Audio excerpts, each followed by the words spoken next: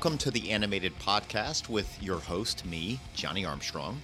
And we've got a lot to cover in this episode, so we're just going to get right into it. I'm going to start off with the following extravagant truth claim. Christianity is true because it most adequately describes reality as it actually is. What is ultimately real about the universe and humanity's place in it. That's a pretty bold claim, isn't it? Does Christianity really best describe what is there, what the universe is, what a person is, and what has actually happened on planet Earth? Compared to what? Well, there's other religions or views that include a spiritual dimension to reality which represents the vast majority of people around the world. There are plenty of intersections between many of these belief systems, but also some very stark differences.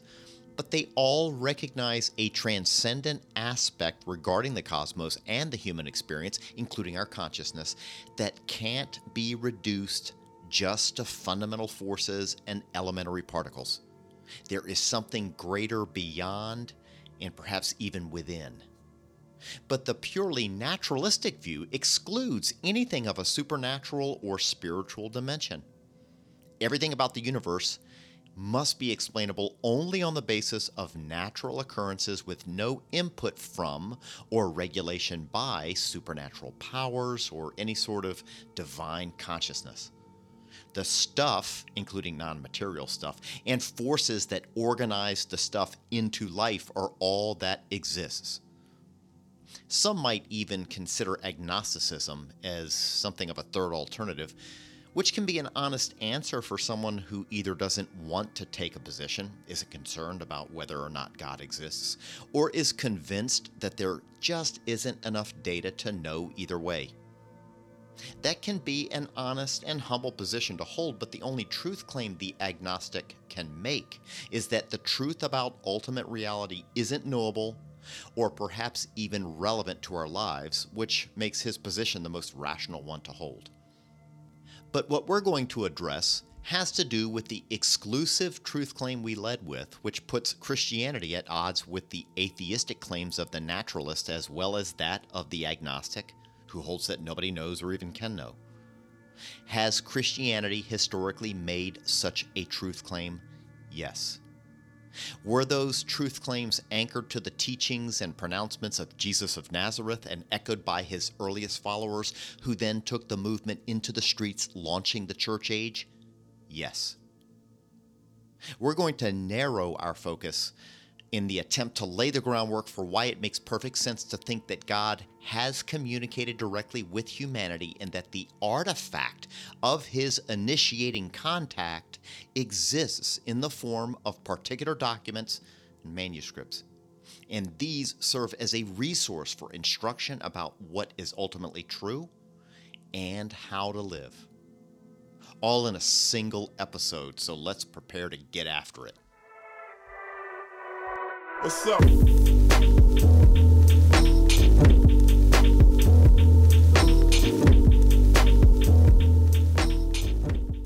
One of the most helpful things anyone willing to dig into and examine Christianity's rather provocative truth claims is to bone up on just a bit of basic philosophy. One of the most fundamental questions a human being can have is how we know, and how we know we know. Can we know things to be true, and if so, how do we determine that we actually know that it's true? That's referred to as epistemology. Sounds like some twisty mind riddle, but it's actually pretty straightforward. We make decisions about things and base what to believe and then do on what we consider to be true. So getting our epistemology right is important. This happens at both the conscious and unconscious level of our decision-making and applies to mundane decisions we make, such as getting into our cars to drive to the supermarket, believing that our knowledge is sound, that the brakes are functioning properly. But this also applies to very weighty matters pertaining to one's overall worldview, doesn't it? You might not have ever taken a course in or read a book on philosophy, but you do have a worldview, a perspective of the world and your place in it. And because everyone holds some form of a worldview, everyone is a philosopher. First things first when it comes to a worldview. Our existence as the complex beings we are is just an extension of the issues related to how anything exists at all. Jean-Paul Sartre, the early 20th century French philosopher, noted that the basic philosophic question is that something is really there rather than that nothing is there. Why does anything exist at all? Why is there something rather than nothing? He was forceful in his contention that someone willing to think about the deepest issues can't sidestep the fact that things exist and that they exist in their present form and complexity. But probing a bit deeper into our observation and experience that the universe exists, I exist, and others exist, and we, human beings, are finite, we encounter a dilemma when it comes to humanity. What dilemma? Well, we exist as persons or personal beings having mind, will, emotions, and longings for things such as justice, virtue, love, and meaning, and even engage in abstract thought or artistic expression. That is a part of the human experience for all, regardless of their worldview, which is not a controversial statement. However, the challenge for any worldview is how to account for the fact that we as finite beings in a finite realm of existence experience things that are difficult to account for in any natural or material sense. More on this shortly. Okay, side note. The prevailing theories and models, and by a wide margin, are that the universe we inhabit is finite, it had a beginning and is dying a heat death. That said, research in the form of mathematical modeling and smashing accelerated particles into one another continues, and some have crafted very sophisticated theories that would allow for something other than the standard something from nothing scenario. Cool stuff, but the multiverse still requires an explanation, as does any cosmic environment featuring a set of properties that would initiate, lead to, or allow things such as inflation or oscillation to occur. But getting back to finiteness, Sartre lamented that nothing finite can possess meaning in and of itself without a point of reference outside of and beyond itself. Something behind or preceding or even causing it. So something finite that appears, exists, and then disappears lacks actual meaning unless it has a reference point that is infinite. But as an atheist, his version of ultimate reality included no transcendent, infinite point of reference, such as a timeless, self-existent being that is God, and therefore life is meaningless in the sense that people attach to the concept. Mere survival of the species or yourself and tribe is not the sort of meaning and significance that most people desire and sense about our lives, and that is what Sartre was contending. He was, like Friedrich Nietzsche prior to him, willing to own up to and face head-on his belief in a universe that was a closed system with no dimension other than the physical or natural, nothing transcendent in the form of a spiritual realm, an immaterial soul, divine consciousness, or supernatural beings. The natural consequence of that belief, which essentially holds that humanity is the result of a series of unguided, happenstance occurrences among the elementary particles and forces, reduces us to machines driven solely by biology and genetics. And as machines whose actions are the results of gene-driven brain states, a form of determinism is unavoidable. What that means is everything related to what and how we think is ultimately traceable to our brains responding to cues having to do with survival adaptations. So it's not really you longing for love, liberty, justice, and compassion, and engaging in wonderfully abstract art and thought, but your brain coordinating activities that best promote survival. And one of the first things jettisoned with that set of beliefs is any notion of free will, as most of us intuitively sense and at least hope we have it. Read some of the works of more modern atheist philosophers, starting with the Enlightenment right on up through Nietzsche, Bertrand Russell, and now figures such as Sam Harris, Richard Dawkins, and Daniel Dennett, and you'll see firsthand the maneuvers they must engage in to account for morality, virtue, altruism, human dignity, and human rights in light of their belief that free will is but an illusion. Fact is that no one can function well in society at large or in close interpersonal relationships living solely on the basis of a determinist or behaviorist psychology. One has to act as if he or she is free to behave in certain ways. But if we are just machines like the animals, then on what basis are we to strive toward virtues that have almost no direct correlation to mere survival adaptations? And how would that shape jurisprudence in our communities and societies? And why should my beliefs about some of the particulars in these areas carry more weight than anyone else's? For instance, why are we right and ISIS and the Nazis are wrong? Again, what most atheist philosophers or commentators will propose is precisely that morality is but a construct that works its way from the bottom up as a means of ensuring the survival of ourselves, our tribes, our species. But what does such a bottom-up view entail? Charles Darwin was very honest about the implication of his views as they applied to race and warfare and the most shockingly violent movements in history, which occurred in the 20th century. The communist revolutions in Nazi Germany emerged from a neo-Darwinist framework. And by the way, so did the field of eugenics, which is a form of social engineering by arranging reproduction within a population to increase the occurrence of desirable genetic traits. If we are but machines or animals, why shouldn't we engage in that to make our species more formidable and more survivable? But what are we to do about humanity's perceived nobility, or whatever term one chooses, to describe what most sense as something special about the human race? What best explains humanity's various capacities for and inclinations toward virtue, views of justice and liberty, all of which are difficult to account for on the basis of gene-driven survival adaptations? There are two classes of answers to that question. Number one, there is no logical, rational answer. All is ultimately chaotic, irrational, and absurd. Sartre leaned in that direction, considering life ultimately to be absurd. It's difficult to hold this position consistently, both logically and in practice, because the external world is there and it has form and order. If everything were chaotic and unrelated, science as well as general life would be virtually impossible.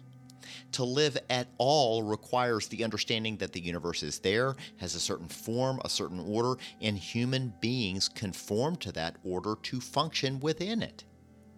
One holding this position has to account for everything about our ordered existence that includes things that go well beyond the physical laws and constants.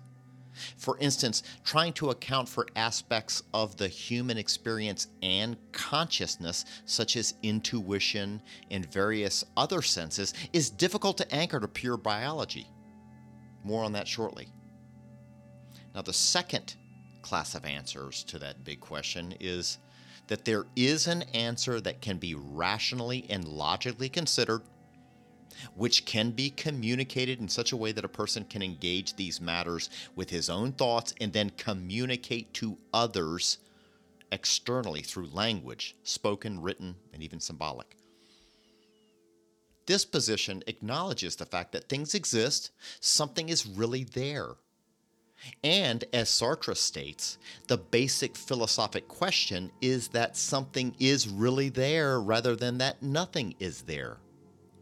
Now we get to three possible answers to this reality, that there are things that are there and that it has form and complexity as it exists now. Number one, everything that exists has come out of absolutely nothing. Or number two, all that now exists had an impersonal beginning, no mind behind the universe and everything in it, including complex, living, conscious beings. Or number 3, the existence of the universe and emergent conscious life had a personal beginning, an intelligent, willing agent, a cause. Consider the first alternative. This is where we get into the issues related to how something as complex and dynamic as the universe can come into existence from a state of absolute nothingness. The late Stephen Hawking and current astrophysicists or cosmologists, such as Sean Carroll and Lawrence Krauss, among others, consider the quantum realm as having the answers for how something as sophisticated as the universe can pop into existence out of nothing, though this is very far from being worked out, as you can imagine. Granted, I am not a credentialed scientist, but I can read their papers and books and listen to their lectures, debates, and podcasts, and I have on all counts and will continue to do so, but I still have yet to hear the argument sustained how energy, mass, and motion can emerge apart from some sort of pre-existing state or environment that possesses properties. Not going to delve deeper into this here, so perhaps consider getting a copy of my book to examine this in more detail. Check the show notes.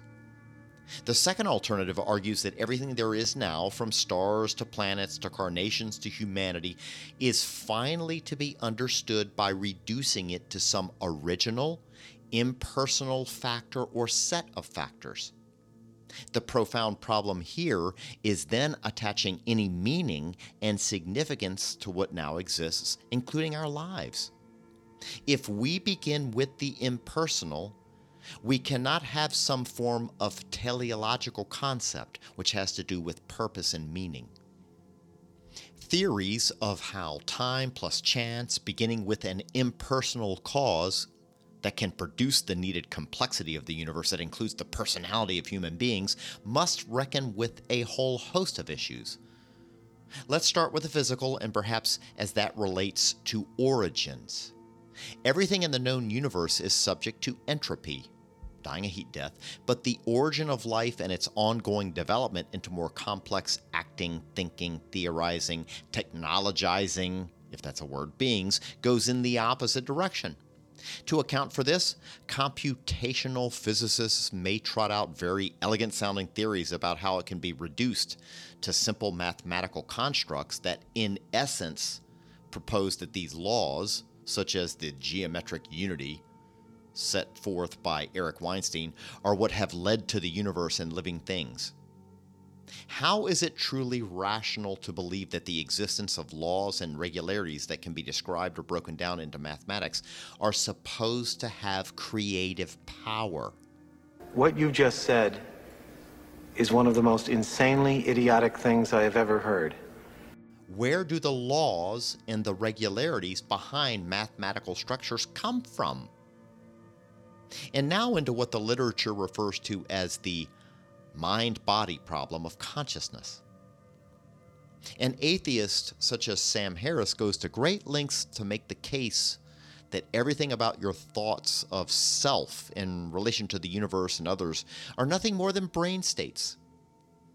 You can find this in his books The Moral Landscape and also Waking Up, A Guide to Spirituality Without Religion. He considers that your concept of self is but an illusion. You do not have a brain, you are your brain. You are a machine moving in accordance with complex neurology. Now, he's a neuroscientist. You are not some sort of homunculus crouched behind your eyes, staring out at the world, which is one way to conceptualize the soul, but a very complex bundle of atoms and molecules determined by gene-driven impulses to behave the way you do. Well, doesn't that mean that Sam can't help but having and advancing these views? He is biologically determined to hold these positions, but it sure has worked well for him since he has achieved fame and fortune by trying to talk people out of religious beliefs that they can't help but hold anyway. Do you see the conflict that emerges here? If humanity is nothing but biology, then there really is no I who is free to make determinations about the ultimate questions.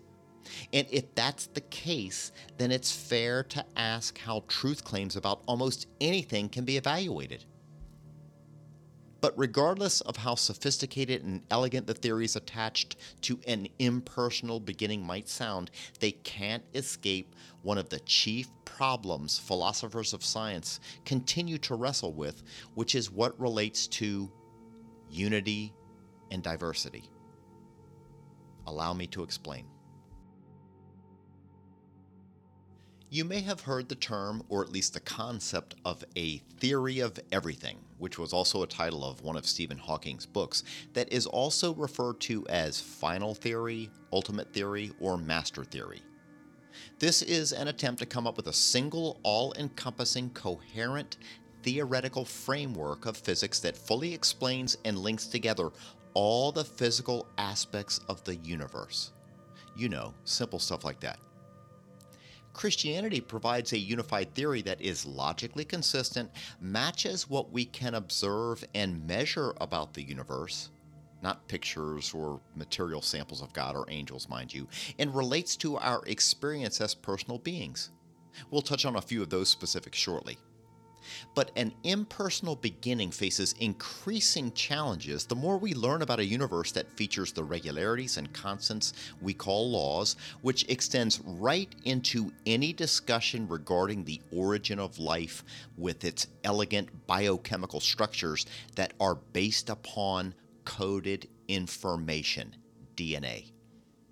Of course, if you start with the presumption that there can't be anything outside the system to account for not just the system itself, that's a huge deal, but everything within the system, then you'll have to just keep working and crunching the numbers to develop a coherent framework. The main challenge at this juncture has to do with how to account for the origin of information, and that is a massive issue to try to deal with. Not going to go deeper into this here, so check the archives for episode 10 from February of 2020 for more details on the current state of origin of life research. Fact is, anyone who thinks biologists and biochemists have everything worked out regarding how to account for what is needed for life to spontaneously emerge from non-life and then evolve into conscious, self-aware life is mistaken. Life is code. Code is information. The only source we know of for information is a mind. Now, someone might say, a computer or another form of artificial intelligence can generate code or algorithms, so maybe that's kind of how things happened at the natural level. Just give Neil deGrasse Tyson, Bill Nye the Science Guy, and other brilliant scientists time, and they'll figure it out. Would that it were so simple. Would that it were so simple? Would that it were so simple. Would that it were so simple. Watch my mouth. Would that it were so simple? Would that it were so simple. Keep your head still. Would that it were so simple. If it were just that simple. First of all, a computer or whatever algorithm generator you come up with is the result of targeted design. A mind envisioned, designed, and then hit the go button to get the information generation in motion. And that doesn't even come close, remotely close, to answering questions connected to how matter could have organized itself into life and then conscious life, apart from targeted, goal-directed coding behind the whole show. It's mind-boggling, at least for one who insists on an impersonal beginning. But for the Christian, or Jew, Muslim, Hindu, or adherent of another theistic belief system, there's a rational, logically consistent explanation that in no way dispenses with a rigorous understanding of the scientific method. Again, I contend that the more we learn, the more we see evidence of goal-directed info at every layer of the cosmos, which points in the direction of a mind behind it all. So going back to the unity-diversity issue, the impersonal beginning that accounts for something of a grand universal, think of the universe as the great universal environment, comes up short in accounting for the diversity of things in the universe, especially in terms of living things. So even though living things share elements with the cosmos, we're all made up of star stuff, the question remains as to why your life should mean something. Are human beings truly significant? And if so, why? This is the dilemma. If we are nothing but the product of unguided processes, then where do we locate true meaning and significance to our lives other than what relates to survival? It would appear that meaning is lost, or that it is just an illusion, a noble fiction. Man is lost. So let's evaluate the position relative to number 3, that the cosmos and all in it are a result of the willing actions of an intelligent, presumably immensely powerful being or beings. Now, if we go simulation hypothesis, like the Matrix, or that another race of beings seeded Earth, then the question simply gets pushed up and out a few levels. Still have to account for the existence of whatever or whoever is running the sim or sowed the seeds. Some will say that the God hypothesis leaves one with a similar question. Okay, Mr. Smartypants theologian, if God created the universe, then who, pray tell, created God? Well, that's actually a fundamental mistake that telegraphs one's misunderstanding or lack of sufficient engagement with the Christian belief system. So let's pivot to that and examine why one should be willing to believe that Christianity provides an explanation that is logically consistent, relates to the physical universe we inhabit, and is relevant to how we experience life as human beings. A personal beginning to the universe entails the following: a being or beings possessing mind, will, and tremendous power. Remember, if the universe, or the multiverse for that matter, came into existence at some point in the distant past, this includes the very concept of time or space-time. Read or listen to the literature and you are going to see how the entire space-time continuum is something of an effect. So if there is a personal beginning, such as the God of the Bible, this being would best be characterized as timeless, spaceless, and uncaused, fully self-existent. In touching on the unity and diversity issue we spoke of, it is reasonable to consider that this being would somehow possess or reflect these traits, not merely in an abstract or conceptual way, but would exist as a sort of composite unity. That is indeed a profound idea, but it is logically consistent.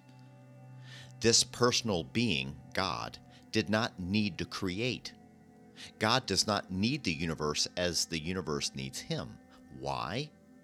Because within the nature of God there is a composite unity. And this is where the Christian doctrine of the Trinity emerges and provides a rational answer to the question. With the doctrine of the Trinity, unity and diversity is God himself, a loving community of 3 persons, Father, Son, Holy Spirit, yet one being. That is what the Trinity is, and nothing less than this. It's important to note that the early Christian forefathers and theologians didn't invent the Trinity in order to give an answer to the philosophical questions which the Greeks of that time understood very dynamically. To the contrary, the unity and diversity problem was there, and they realized that in the Trinity, as it had been taught in the Bible, they had an answer that no one else had. They did not invent the Trinity to meet the need. The Trinity was already there in the Scriptures, and it met the need. And this brings us back to that lofty truth claim we started with, that Christianity is true because it most adequately describes reality as it is, what is ultimately real about the universe, and humanity's place in it. No other philosophy or religious construct has ever given us an answer for unity and diversity. So when people ask whether a Christian should be embarrassed intellectually by the Trinity, which is indeed wonderfully complex, he or she can speak from within the framework of what best accounts for unity and diversity. Every philosophy has this problem, and no philosophy has an answer.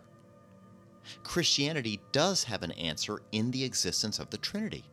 The only answer to what exists, the universe and conscious beings who reflect on what life is and means, is that the triune God is there. Now the issue becomes as to whether or not this God has made himself known. Has this infinite being revealed himself to finite beings in such a way that they can know about him, his nature, his character, how best to relate to him, and how best to live as those he created? If we are going to have these answers, then God must not be silent. There is no use having a silent God. We would not know anything about him. So the question becomes as to whether or not God has spoken and told us who he is, that he existed before all else, and that he created human beings in his image, which provides answers regarding the existence of what is. We have answers because the infinite personal God has not been silent. He has told us who he is. He has spoken, and the artifact of his revelation was transmitted, recorded, and preserved in human language. It is the biblical record. If that is true, and I think there is good evidence to believe that it is, then it is reasonable to consider reading and reflecting upon the writings that make up the Bible, which includes almost every literary genre: historical narrative, letters, poetry, teachings regarding ethics, philosophy, and truth claims. Doing so regularly can have a tremendous effect on your thought patterns. How so? Well, as you read various accounts that include the writer's perspectives on what happened, what it all means, and how it affected their life approach, you will see that when the infinite personal God himself works in history, he works in a way that confirms what he has said about himself and the world. When God works in the flow of history, which is almost always within the natural laws of the world as he made it, miracles are exceedingly rare in the biblical record, although if God exists, it is reasonable to believe that miracles can occur. He does so in a manner that is consistent with the way he says the world really is and what human beings ultimately need, which is reconnection with the transcendent Creator who made us for the very purpose of having that relationship. So in the Bible, we have two things. We have teachings, and we also have what makes us realize that God works in certain ways and has provided us with a record containing what we need to know in terms of how best to approach our multifaceted lives. If you are someone who, like most around the world, senses something of a spiritual dimension to our existence, perhaps you hold to one of the big five, Christianity, Islam, Hinduism, Buddhism, Judaism, then it's not much of a stretch to consider reading select passages of the Bible. Especially when it comes to the accounts of Jesus' very public teachings, ministry activities, and predictions, and the spectacular events surrounding his execution and reappearance found in the Gospels, to see how it may relate to your perspectives on life and truth right here and right now. For someone who has never read the Bible and is interested in having a look at the heart of Christianity's truth claims, a great place to start is with the Gospel of John. It is divided up into 21 relatively short chapters that most can read in 10 to 15 minutes or less, which allows for some time to read and reflect on the material each day and get through it in a few weeks. I'll have a link in the show notes for where you can download a copy of the Bible onto your mobile device, as well as a great site you can access from your computer. Of course, you can always get yourself an actual paper copy of the Bible, which is still the world's best-selling book. When you encounter things Jesus said or did that are puzzling or even downright mysterious, and you will, consider asking someone you know who has been on the path as a Christian for some time to shed light on it and explain why it's relevant to them.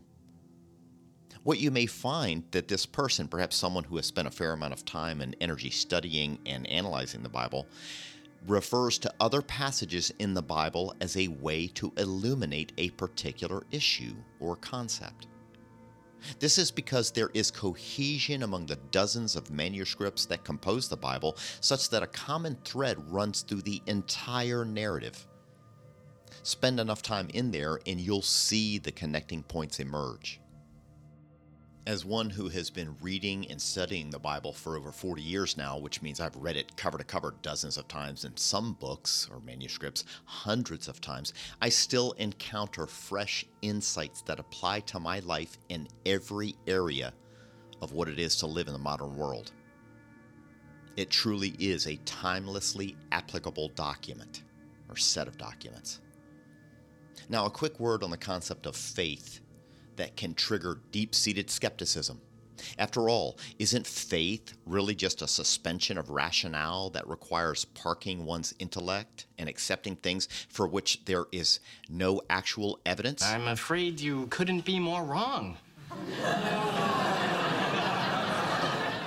Quite to the contrary, faith as characterized by the Bible's writers and those they quoted, which includes key figures such as Abraham, Moses, King David, the prophets, Jesus Christ, and the apostles, is not an eyes-closed leap into the dark, but a wholehearted, life-altering belief in light of good evidence that such trust is warranted, that it makes good logical sense to believe it's true.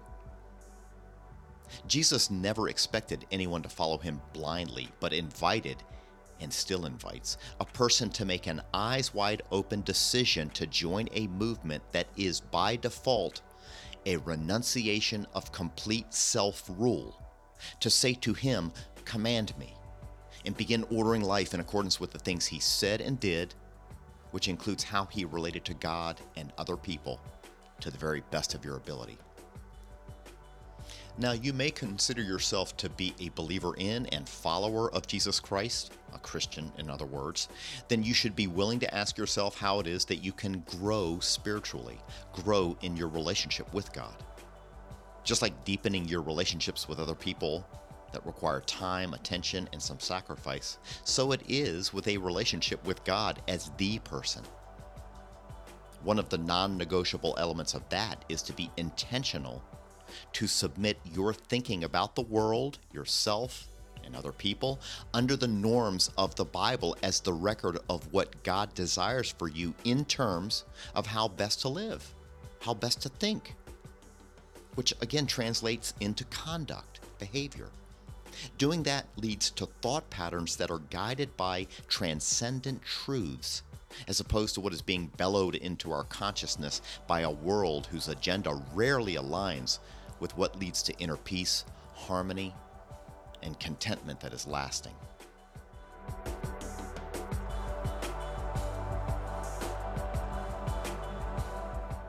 Until next time, cheers to you as you do your level best to live in a way that harmonizes with what is ultimately true about yourself, the world, and your place in it. Seek truth, live truth, help others find their way, and love your neighbor. It'll change things in our communities. Peace